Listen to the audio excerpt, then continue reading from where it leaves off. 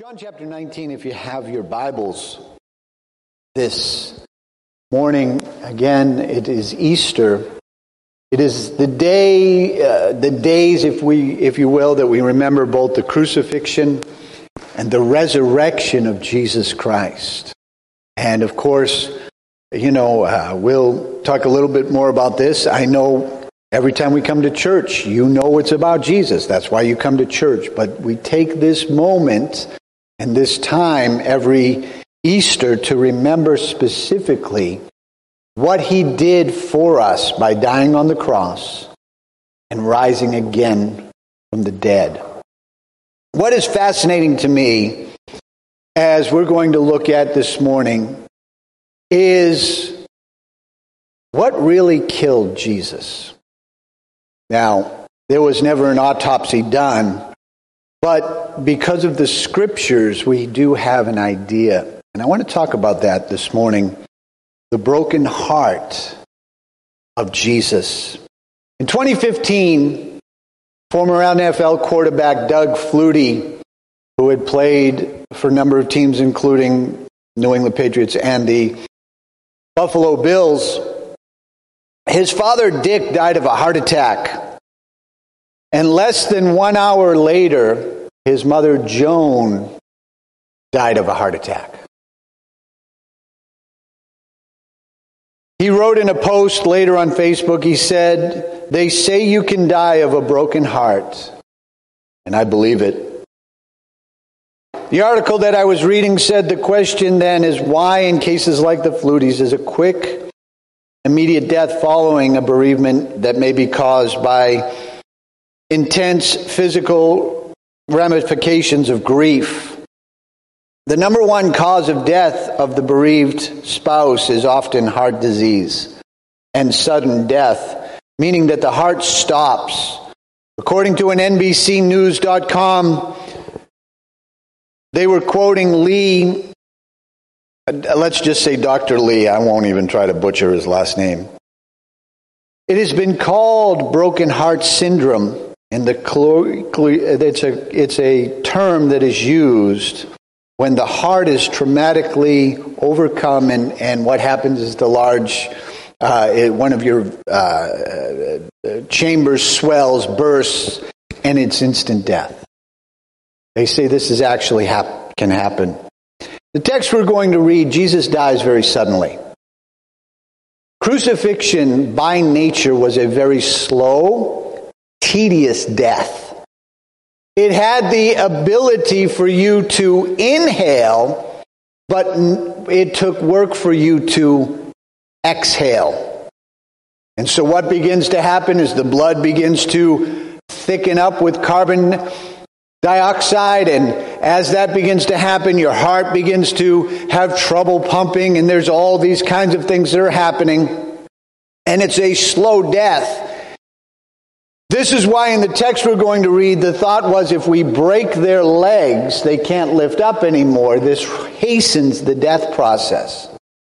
But Jesus cries out, he dies. We're going to examine that a little bit. In our text, beginning in verse 31 of John chapter 19, it says, "And it was the day of preparation. They were preparing for the Passover. And the Jewish leaders did not want the bodies hanging there the next day, which was the Sabbath, a very special Sabbath because it was Passover week. So they asked Pilate to hasten the deaths by ordering their legs broken. The bodies could be taken down, then the bodies could be taken down. So the soldiers came and broke the legs of the two men crucified with Jesus. But when they came to Jesus, they saw that he was already dead. So they did not break his legs. One of the soldiers pierced his side with a spear, and immediately blood and water flowed out. This report from eyewitnesses giving an accurate report. So he speaks the truth that you also may continue to believe. These things happened in the fulfillment of the scriptures that say, not one of his bones will be broken, and they will look upon the one whom they have pierced." Why do Christians celebrate the death of a man? Think about this for just a minute. It's got a little bit of a morbid side. When we celebrate different people, we usually celebrate their births. We usually go back in history and we look when they were born. We have some American holidays. They've kind of changed. Washington's birthday and Lincoln's birthday were kind of close together, so they kind of put them all together to honor the presidents in February. But we used to honor Washington's birthday. We honor the reason why January was picked for Martin Luther King Day is it was close to his birthday, and then we as Americans make it just on the Monday of that week to make it easier. We honor days of birth, and we do with Jesus. We call that Christmas. Now, honestly, we could get into, and if you want to get into, was Jesus born on December 25th? Probably not. I get that. But we still honor his birth. Did he die? Specifically, I think they worked it out that if it would be in the Gregorian calendar, it would have been April 7th. But the Gregorian calendar wasn't around because that was a pope that came around and made that calendar later. But we're honoring both the birth and the death of Jesus Christ. Because his death is unlike anyone else's death.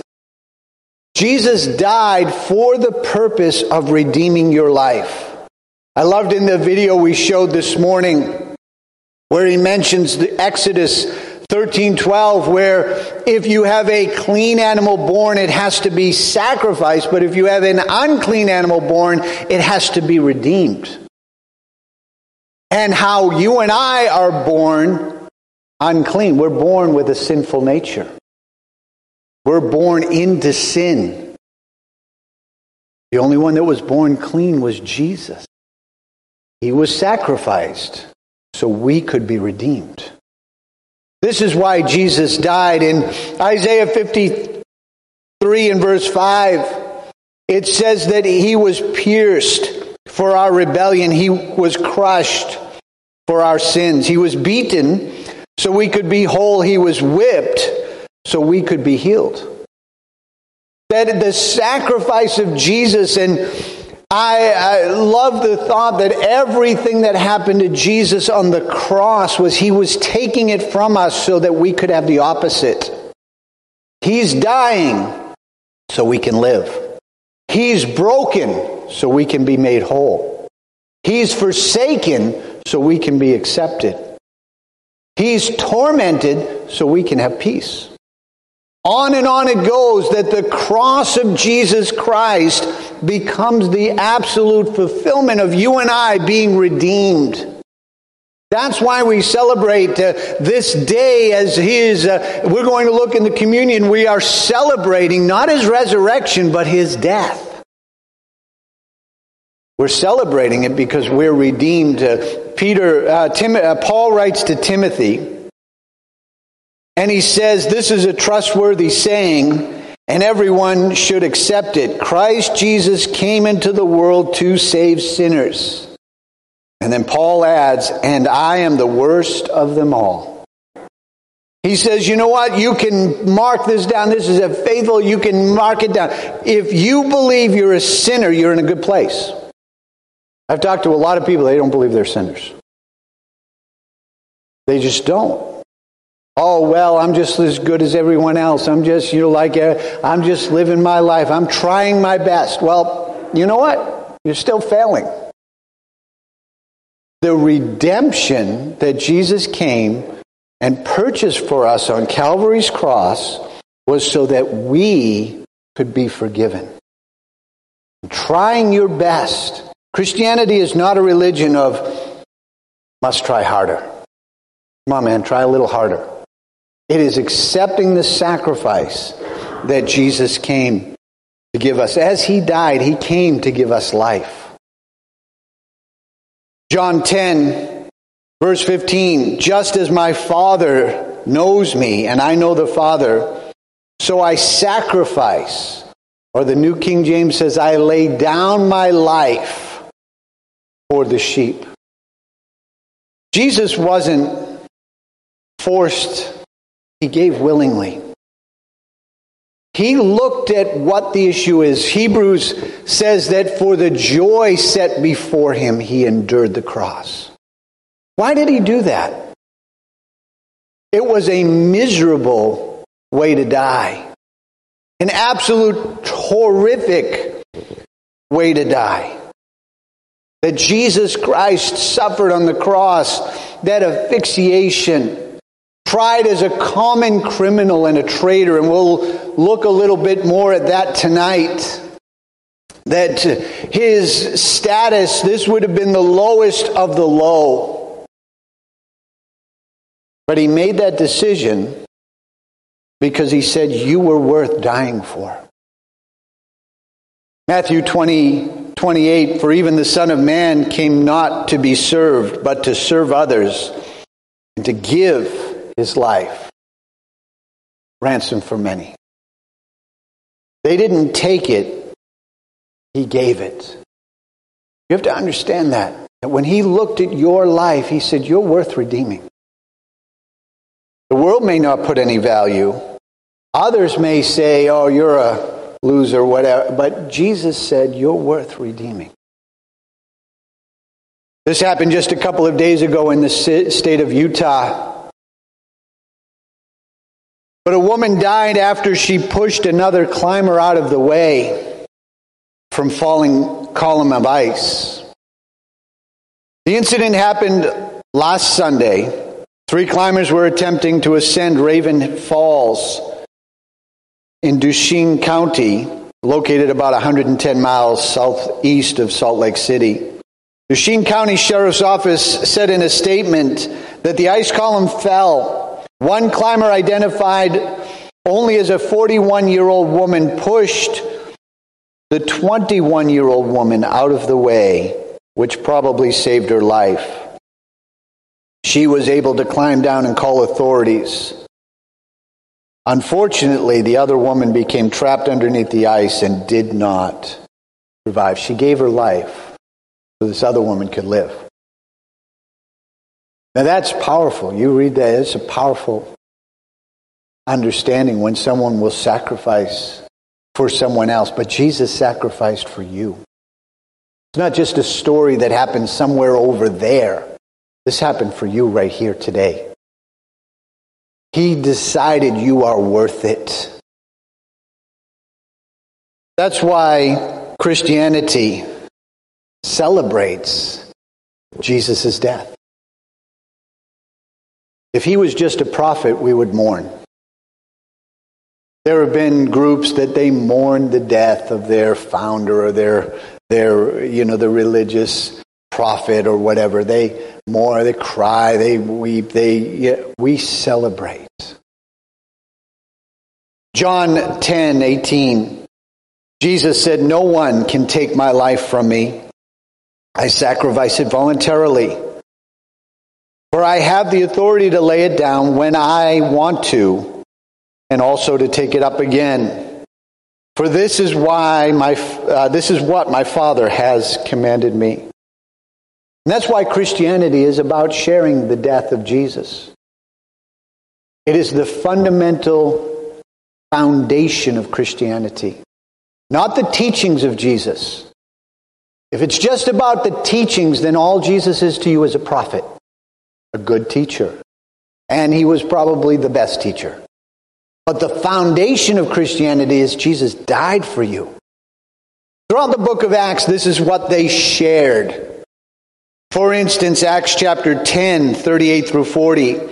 And you know that God anointed Jesus of Nazareth with the Holy Spirit and with power. And he went about doing good and healing all that were oppressed by the devil, for God was with him.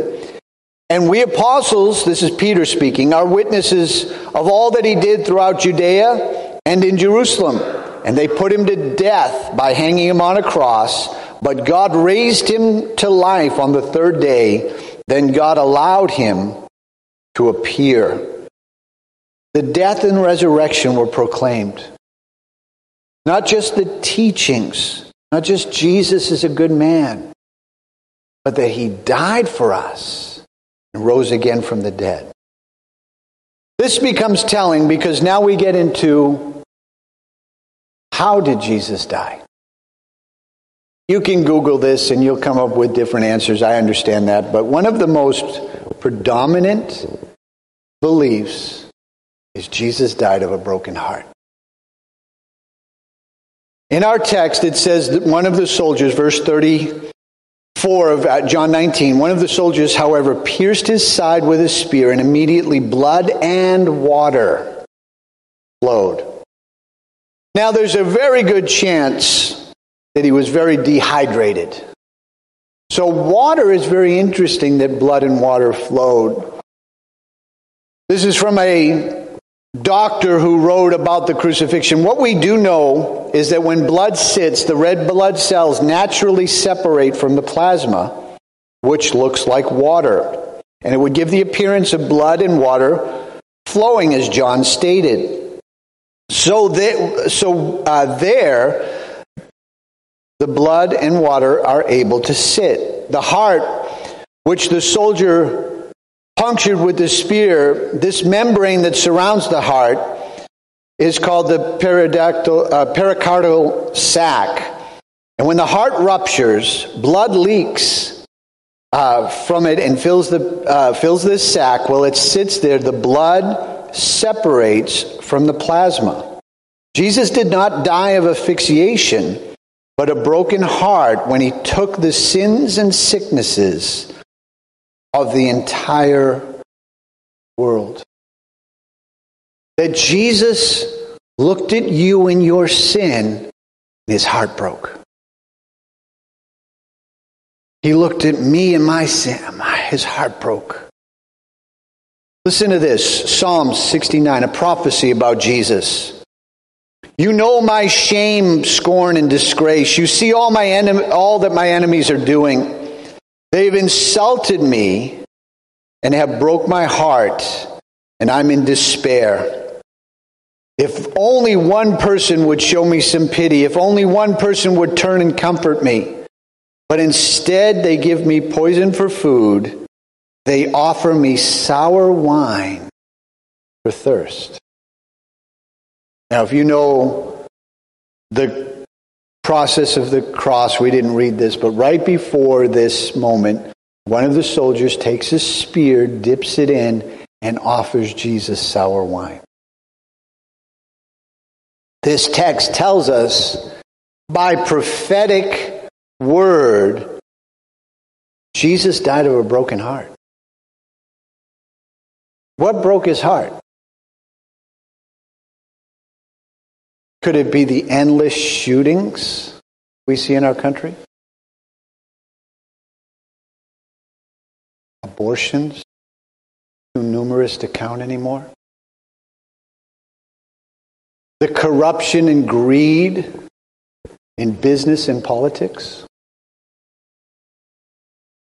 Man's inhumane treatment to man?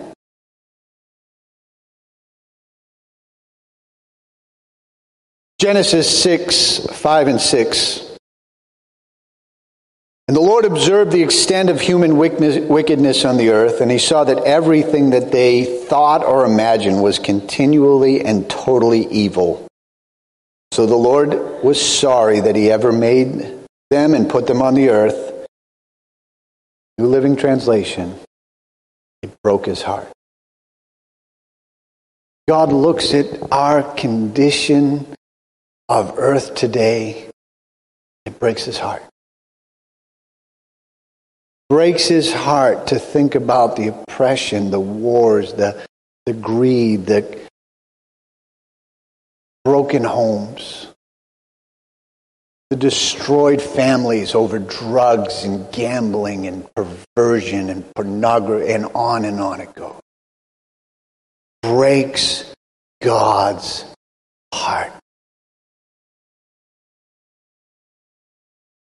Because he said, I can't leave them that way. I can't leave them in that state. If I leave them in their state, they go to hell. Because that's what they deserve. That's what we deserve. But God looked at you And he loves you so much. Romans 5:8. But God showed his great love by sending Christ to die for us while we were still sinners. Paul writes in the awe of this in Galatians 2:20, my old self has been crucified with Christ, and it is no longer I who live, but Christ who lives in me. So I live in this earthly body, trusting in the Son of God who loved me and gave himself for me. God's love shows you and I. We all know, if you don't know John 3:16, it's one of the most translated scriptures. For God so loved the world that he gave his only begotten Son, that whosoever should believe upon him should not perish but have everlasting life. Verse 17, for God did not send his Son into the world to condemn the world, but it's through him that the world might be saved. God did this for you. Jesus was sacrificed for you, for me, for personally. You have to make this your own personally. He wants to help you. He doesn't want to leave you in the state you're in. He wants to help you in your life. He wants to set you free. Some people think God's against them, but he wants you to repent. Listen to what Isaiah says. Can a mother forget her nursing child? Can she feel no love for the child she has born? But even if that were possible, I would never forget you. See, I have written your name on the palm of my hand. Always in my mind is a picture of Jerusalem's walls, ruins. What did he write in the palm of his hand? A nail print.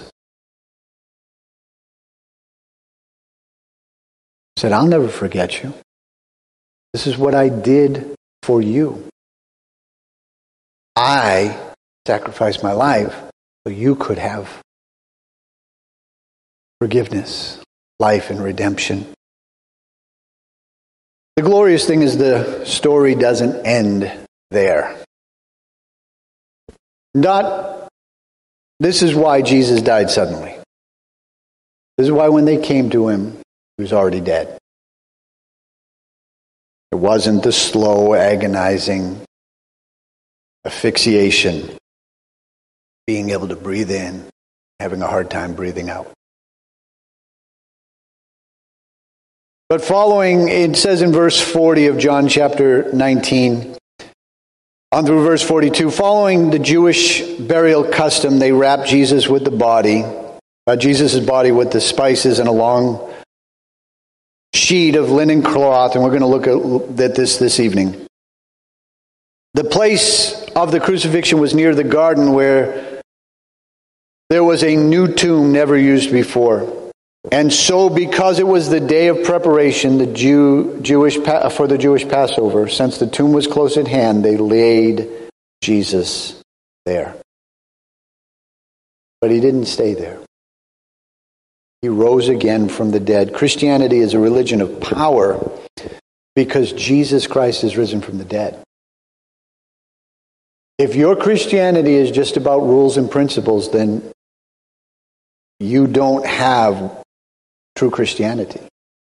It's about Jesus. It's about our Savior. It's about who he is and what he did and what he can do.